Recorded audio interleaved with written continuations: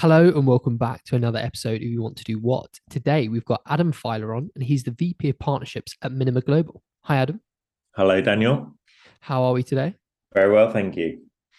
Good, good. Adam, should we jump straight in? Because I think this is going to be quite interesting. Do you want to tell everyone a bit about what you do?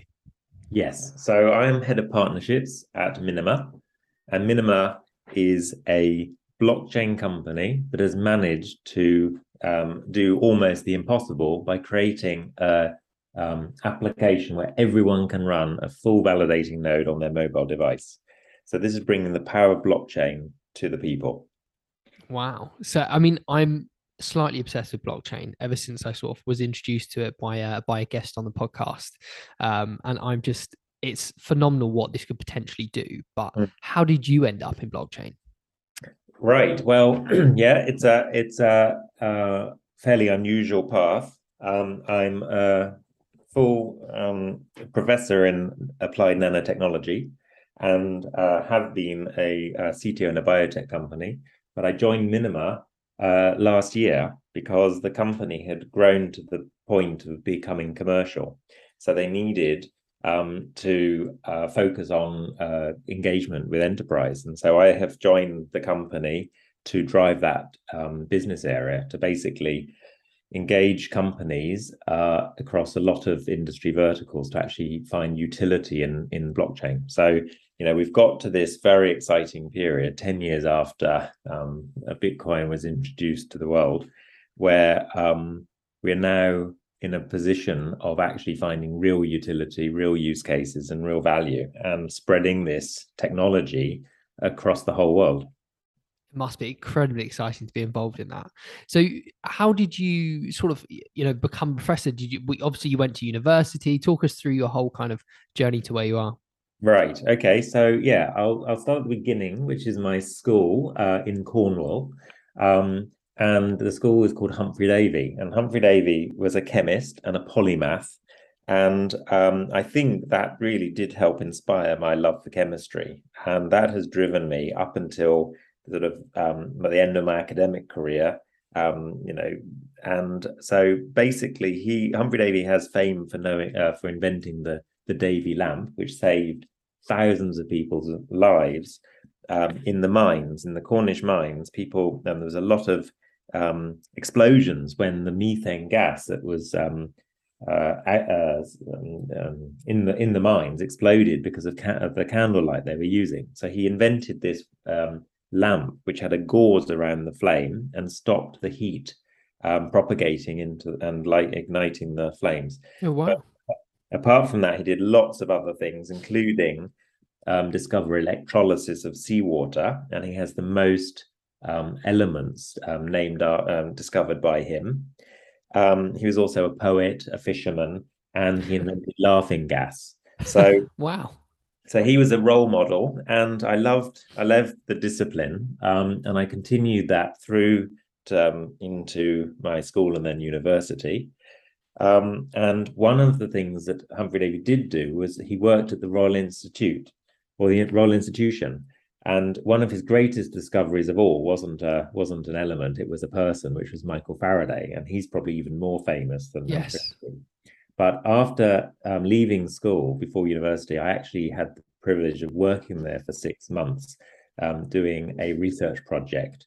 So my very first sort of non-school type work was working in this institute where we were using neural networks to look at properties of minerals for gas purification and things like that. So this was very, very early use of neural networks, and I didn't realize at the time that would be coming back to be important in my life. And equally, the study of minerals is something I ended up doing as I worked in a biotech company. So I was at Bristol University, and that has a very, very strong chemistry department. And so I did a degree there. And in my final year, I had a tutor who had a very good friend who was a director of a research institute in Australia. So I actually went to Australia to do my PhD. Oh, wow. And Australia is it was a great place to live. I lived in Adelaide and had a very fun time there. But interestingly, there's a very good culture of work hard and play hard. So both in the sort of sports arena, they're very competitive, but equally in the science that I was doing, there's a strong sort of friendly rivalry between towns and between universities. So there's a very sort of strong impetus of students to do well and be ambitious. Mm-hmm. And so I had good schooling and good education, and then was lucky enough to go to this very uh, interesting research institute, the Ian Walk, and my PhD started off is sponsored by the mineral industry, as a lot of things are in Australia, and it started off as a very fundamental study of minerals useful for mining. But by the end of my PhD, it had evolved into the study of atomic forces and sort of lubrication and friction. So I've taken a very practical degree and turned it into quite an applied one, looking at sort of almost esoteric concepts of what atoms do when they interact with each other. Wow. So, yeah, so that was my sort of transition into applied research.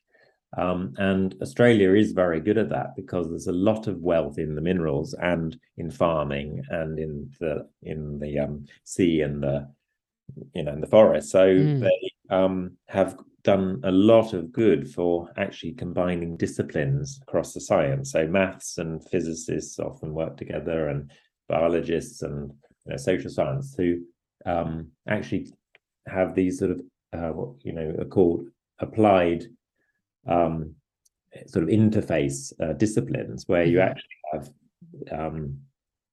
learning from one discipline helping another. And I think that's sort of been one of the theme through my career, is really sort of joining dots between different areas of research. I was going to say, it sounds very interesting, is that, you were heavily involved in these different fields within science, and then to sort of be where you are now, that's quite a journey, isn't it? So how did that develop into where you are now? Exactly. So I finished my PhD and I came to Sweden, and I went through the academic field. I went as an assistant professor and then a full professor, and I transitioned from chemistry to pharmacy by moving from one university to another. And for the last 8 years, I've been CTO in a biotech company, and we have taken pharmaceutical products to the market. So the two big areas that I'm very proud of that part of my career. I started when the company was 5 people, and we had a research paper and a good idea. And when I left, by the time I left, we were about 25 people, and we had succeeded in industrial manufacture of a purification media that is used in insulin production. And the whole premise of the company was to reduce the cost of producing pharmaceutical products, because this particular step in the process of making this protein drug is really, really expensive. So by reducing the cost even by 10%, suddenly gives access of this drug to another billion people. So Wow. it has a huge benefit when you can reduce the cost of manufacture. So that was one area that I was working on, and then the other was actually drug formulation. So I've been very interested in bacteria and diseases associated with lung, and one of the areas that I started working on was TB.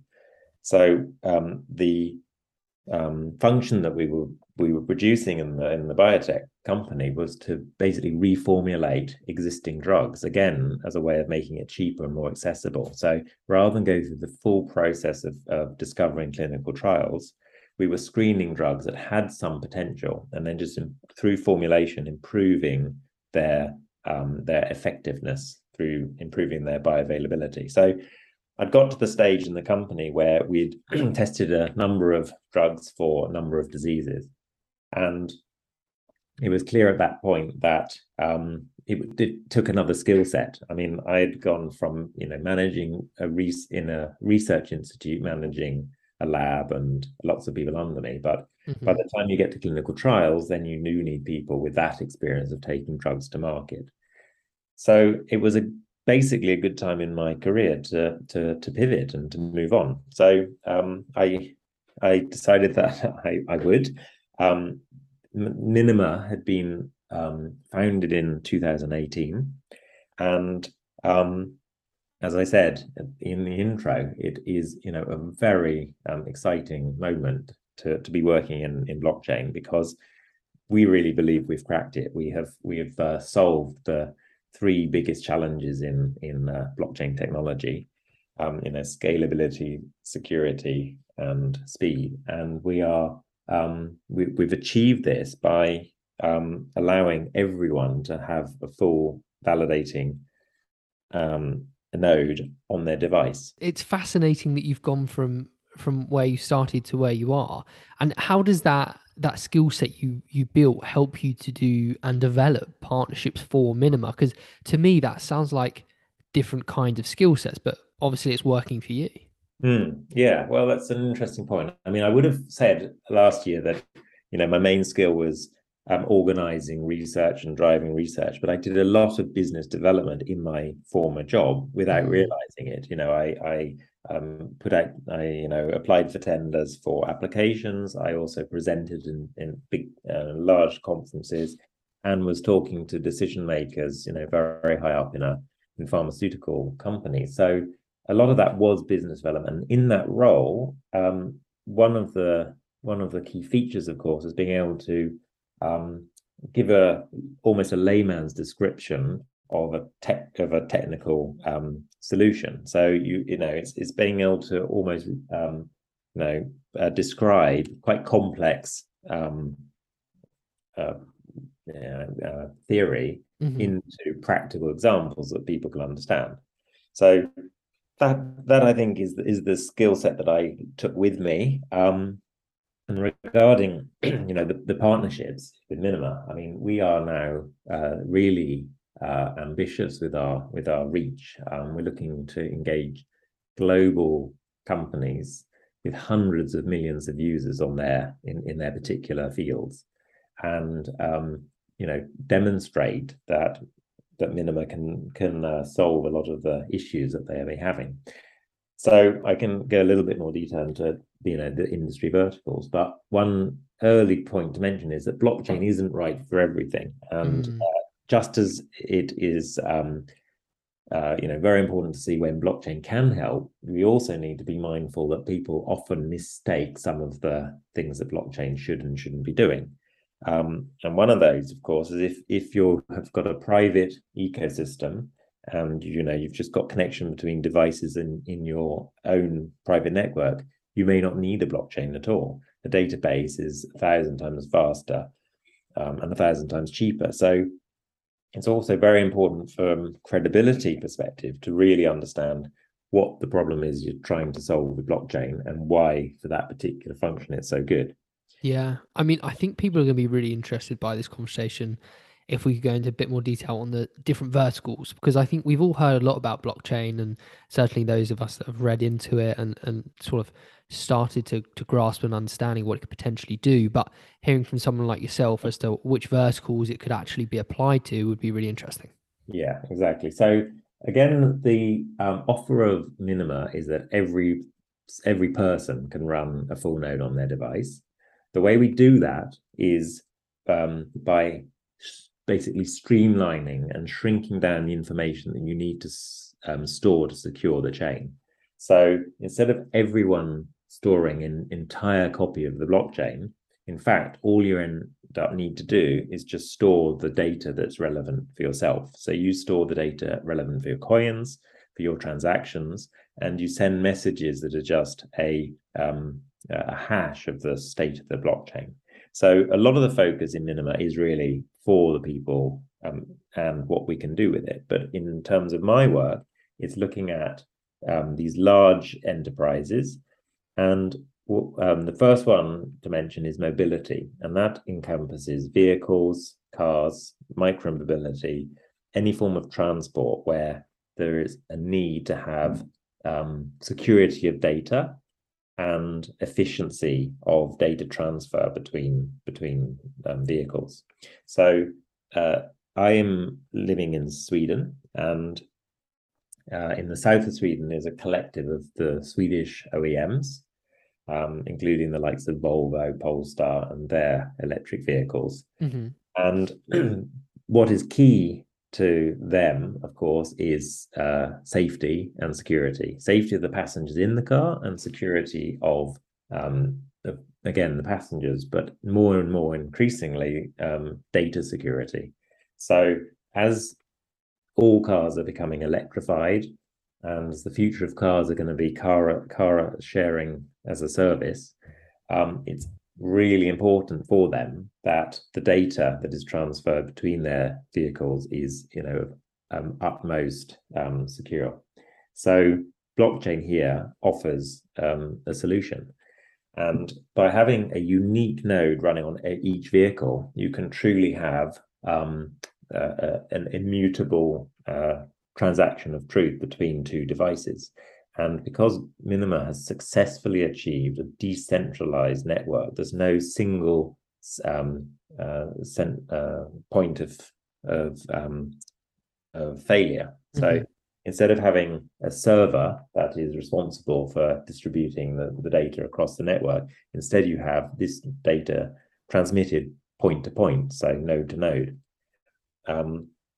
So that has two benefits. One is that you remove any risk of hacking or false transactions being implemented across the chain, and the mm-hmm. other is a huge efficiency, because you don't have to have nodes always communicating with the centralized server, and it also brings efficiency of communication. So this is it is an area in which actually blockchain once got highly promoted with the likes of IOTA.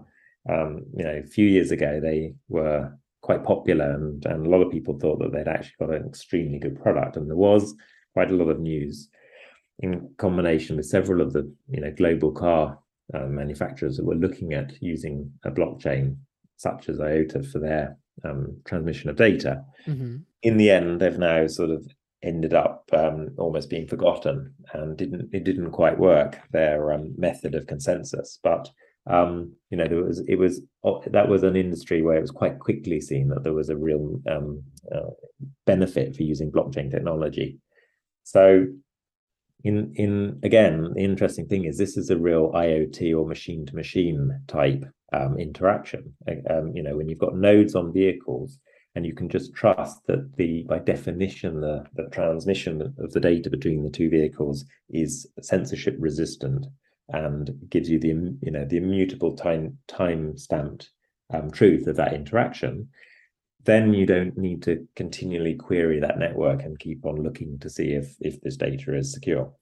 So one of the applications, so there's several areas several use cases. One mm-hmm. is access control or delegated access control. So, for example, if you are a car OEM that has a fleet of cars, the future will be when people no longer own their own cars; they'll simply rent a car as a service, and mm-hmm. you would like to be able to quite easy, you'd hopefully like to just simply turn up on a street, use a phone as a key application, and just get access to the nearest car that you choose. Mm-hmm. And so it's really important to be able to delegate access and make sure that only the person that has the right to enter the car does this. So there is extensive technology out there already using phones to unlock cars, as people know, but mm-hmm. the challenge is, again, this sort of centralized method in which the keys are generated and in which people use it. So again, Minima has an extreme advantage because each person has a unique node ID. So when you are generating a token which then gives you access to unlock the car, it can't be anywhere. You can't fake it. So a token can be really thought like a physical object, which it can't be in two places at once. So you've got the security of having your Node ID hopefully on your person, on your phone, and then the token that is generated by this node embeds the Node ID. So you have this extreme level of security because you simply can't generate a second version of that key. So it's essentially going to allow us to, as we look towards the future and we say, cars as a service and things like that, everyone gets very excited, but the security implications behind it are vast, aren't they? And having a solution like this to be able to sort that out removes so many barriers. It does. Exactly right. And what's so exciting for us is that it is that the general security is propagated by every application we can find. So the underlying base protocol is secured by users. So by onboarding, new different industry verticals, they can piggyback on the security provided by other users. So in another use case, we are, heavily involved in Web3 applications, NFTs, and the likes. And I can a bit more explanation about that. But what we're saying is that even if you've got two very disparate verticals, they're still benefiting from the same value, which is a very secure chain. Because if you have 1 million users on the network, it's almost impossible to underpin or undermine that the security of that chain. So essentially, the more users you get, the more secure it becomes. Is that right? That's exactly right. Wow. And the one thing I failed to mention at the beginning is that we are a POW-based protocol, and this is really, really important for us. And this is one of the distinctions. So it's very topical at the moment. Those who follow the industry will know there's just been an ETH merge, where Ethereum has moved from a POW chain to a POS chain. We are POW, and we believe that is absolutely essential to give security. So for those who don't know the difference, POS is proof of stake and POW is proof of work. And proof of work for us means you actually have to do something to make something valuable. So you actually have to put in energy, you have to do work, and then you get the value added by the blockchain. In the staking scenario, you're simply assuming that just because you put in money, then you give something value. And the trouble with staking is that, as we have seen, the number of people that are staking are getting smaller and smaller. So we are tending to a more centralized consensus mechanism. So in the past, when everybody could mine on their laptops and they could use small devices, then you had a very distributed system in which people could validate blocks. Now, of course, it's gone into the hands of a few. You have these large mining servers, and that is becoming a centralized system. So Minima will never become centralized. Minima will always become it will remain as a decentralized protocol. And importantly, the adding more users doesn't add any more burden to the network, because everyone is responsible for just doing the work needed for their own transactions. So you can onboard, let's say, another 1,000 IoT devices, and that will add no further burden, because the work that's done to secure the chain is done at the edge of the network. So we have that. So we have that principle driving Minima, and the Web3 applications are interesting. I mean, NFTs, they have had a sort of a hype, and some of the things have started the hype, of course, have now dramatically lost their value and reputation. But the concept of an NFT is still very important. I mean, literally an item, a digital asset that can't be replicated, is proving to be very valuable, similar to a single access token or a ticket for entry, but equally, artwork or valuable digital assets. I think the thing that excites me about NFTs is maybe not the real world applications, but as Web3 develops and things like the metaverse and such develop, to me, and I could be naive with this whole thing, but I think that is where maybe the value will start to come when we sort of jump into the metaverse a bit more, and digital assets are used on a daily basis, maybe. Yes, I mean, I couldn't agree more. I mean, the hype of the monkey faces has attracted attention, but all new technology goes through hype cycles. So Mm, even though a lot of people may just think that they are nonsense, the principle that gain um, their favor, of course, as you said, is now proving that people will have real value in the metaverse. And for us, again, the value of everyone having a node that is equal on the protocol means that suddenly you're in a position where you can you can auction your NFTs, and you can sell your NFTs just point to point. So there doesn't need to be an intermediary third party. So if you want to sell your digital asset, you can do that, and between two people, and no one else needs to come in the middle to validate these. mm. So there's a lot of opportunity. And as you said, I mean, as we start to find commercial application in the metaverse, I mean, we're going to start seeing digital twins for everything we can imagine. So it will creep into our daily lives. That is for sure.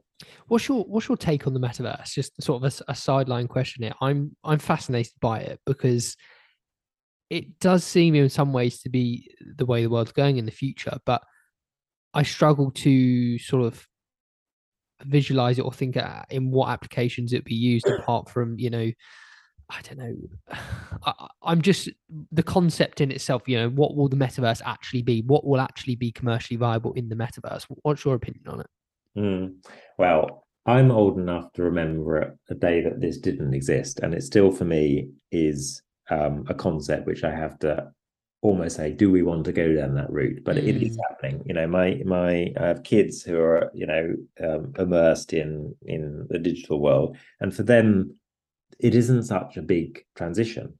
Whereas for me and my friends, we remember the days where we just went out and played in real life. So mm, I think that very soon it won't, it will become less of a question. It will just be an extension of our reality. And it's going to get more and more immersive. It's going to get more and more real.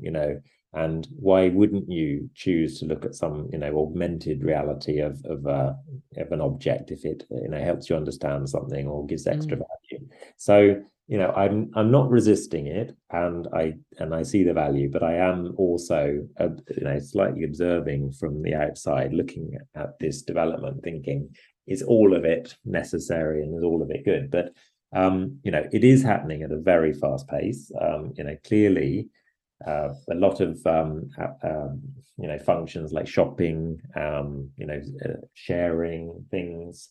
It's accelerated and aided by metaverse applications, and equally, it does, in one sense, bring equality to people. So it does basically shrink the differences between where you live and your material values in different countries, because you can come to metaverse and have a virtually level playing field.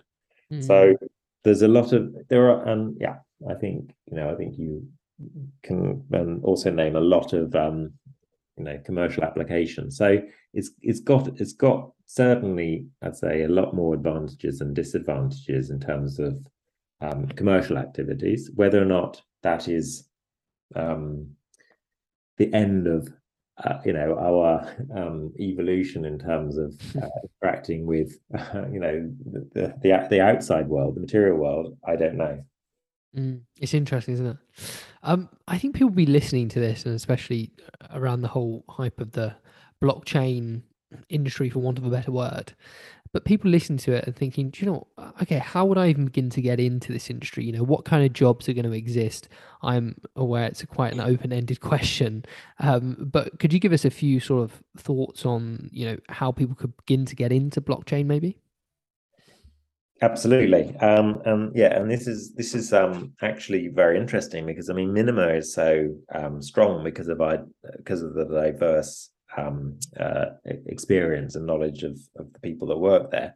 But I mean clearly coding is a big thing. Clearly, anyone who's interested in coding, in scripting, computer science, and that has still we're still in its infancy, really, in terms of the code, in terms of protocols that are being written. So that is always going to have good potential. People have that career, but equally, as we're now talking, it's more applications and utility and uses that are finding traction. So there is a lot of marketing that is involved, and a lot of social media. Communities are absolutely critical, of course, in building up traction and sharing the types of developments that are taking place. So a lot on social media. I mean, we're particularly interested in the benefit added to artists and creative pursuits. So the digital art is one form, but equally you can create music albums, and you can have a way of sharing this between your fans. So loyalty comes into this, and curating your own persona means that basically you are very much free to explore and to develop tools that you would like in your professional life. So I think that career paths don't necessarily, exclude you from getting involved. And as we see, more and more applications are going to be built on metaverse, where you can, use skills from a completely different area. I mean, another interesting development for us is looking at tokens for promoting activities such as choosing good food products. So a particular use case that's just come recently up is a token that will use global farm metrics to give the quality of food based on a number of parameters, such as the distance traveled or the way it's been farmed. And tokenization allows people to be able to distinguish the quality between products and get a sort of a loyalty point for the choice of your product. So you can start seeing that it's going to creep into all types of applications. And we're doing a lot of work also with initiatives in Africa, where micropayments is, of course, absolutely critical to be able to have a functioning economy. And we can gamify, or we can add loyalties to particular methods of farming, for example, that benefits everyone. So I wouldn't say that. I mean, I say no is an amazing opportunity, and that you shouldn't feel that you were excluded because you didn't just do computer science at school, for example. Yeah, no, great point. And then looking at your career as a whole, what's been the biggest positive for you? What's been the thing you've gone, oh, I'm so glad I did that in my career? Well, I think for me it was the transition from fundamental research towards applications. I mean, that has really given me the benefit when you're testing ideas by actually trying it for real. So in my previous job, I worked in a research institute, and we had a lot of contract work for companies such as Unilever and GSK and Procter and Gamble. So for example, in the food space, or in the health care space, there was a lot of work that we did where we took scientific concepts and then translated into practical outcomes. So that I think has been a big one of the things that I would take home as a positive from my career. And now we're doing it digitally. We're taking concepts, and then we're saying, how do you translate that into practical outcomes? And then on the flip side of that, what's been the biggest challenge for your career? Um, well, I think I have always felt um well, how do you put it? There's one terminology which is in imposter syndrome. I mean, I've always felt Mm, I haven't quite done enough, or I haven't quite got to that level, or I pit myself against others and said, oh, maybe I'm not quite as good as they are. So I think but that has been a driving force as well. Really go that extra mile, really sort of put in the work, really understand. Do I know? Am I credible? Can I stand for what I am saying? So I think that has been a challenge, just because through ambition and through want to really continue to be at the peak of my game. I felt I need to, make sure that I'm always striving to learn more or understand better. definitely. So throughout your whole career, I think it's been really interesting that you've gone from, being quite scientific, probably how way to describe this, um, research based Yeah, into the business development side. I yeah, think, out of all the podcasts we've recorded, I've never seen that mixed together. And I find that fascinating that you've been able to go from one to the other, because on paper, and I think in reality, a lot of the time, it's a very different skill sets. yeah. So, what do you think personality wise has helped you to do that? Well, I think part of good business development is understanding what the customer needs.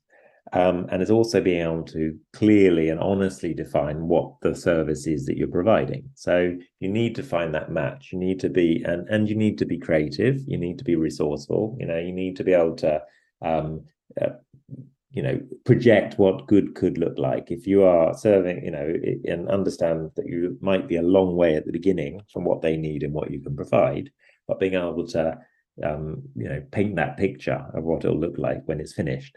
So you need that credibility. You need to be able to, as I said, almost put in layman terms the benefit of the product you're selling. And equally, it's again, taking lessons learned from other areas and applying it to a new application. Mm, no, great answer. And to wrap this up, would you still go into this industry knowing everything you know now? Yes, absolutely. I think that I have pivoted my career at important milestones.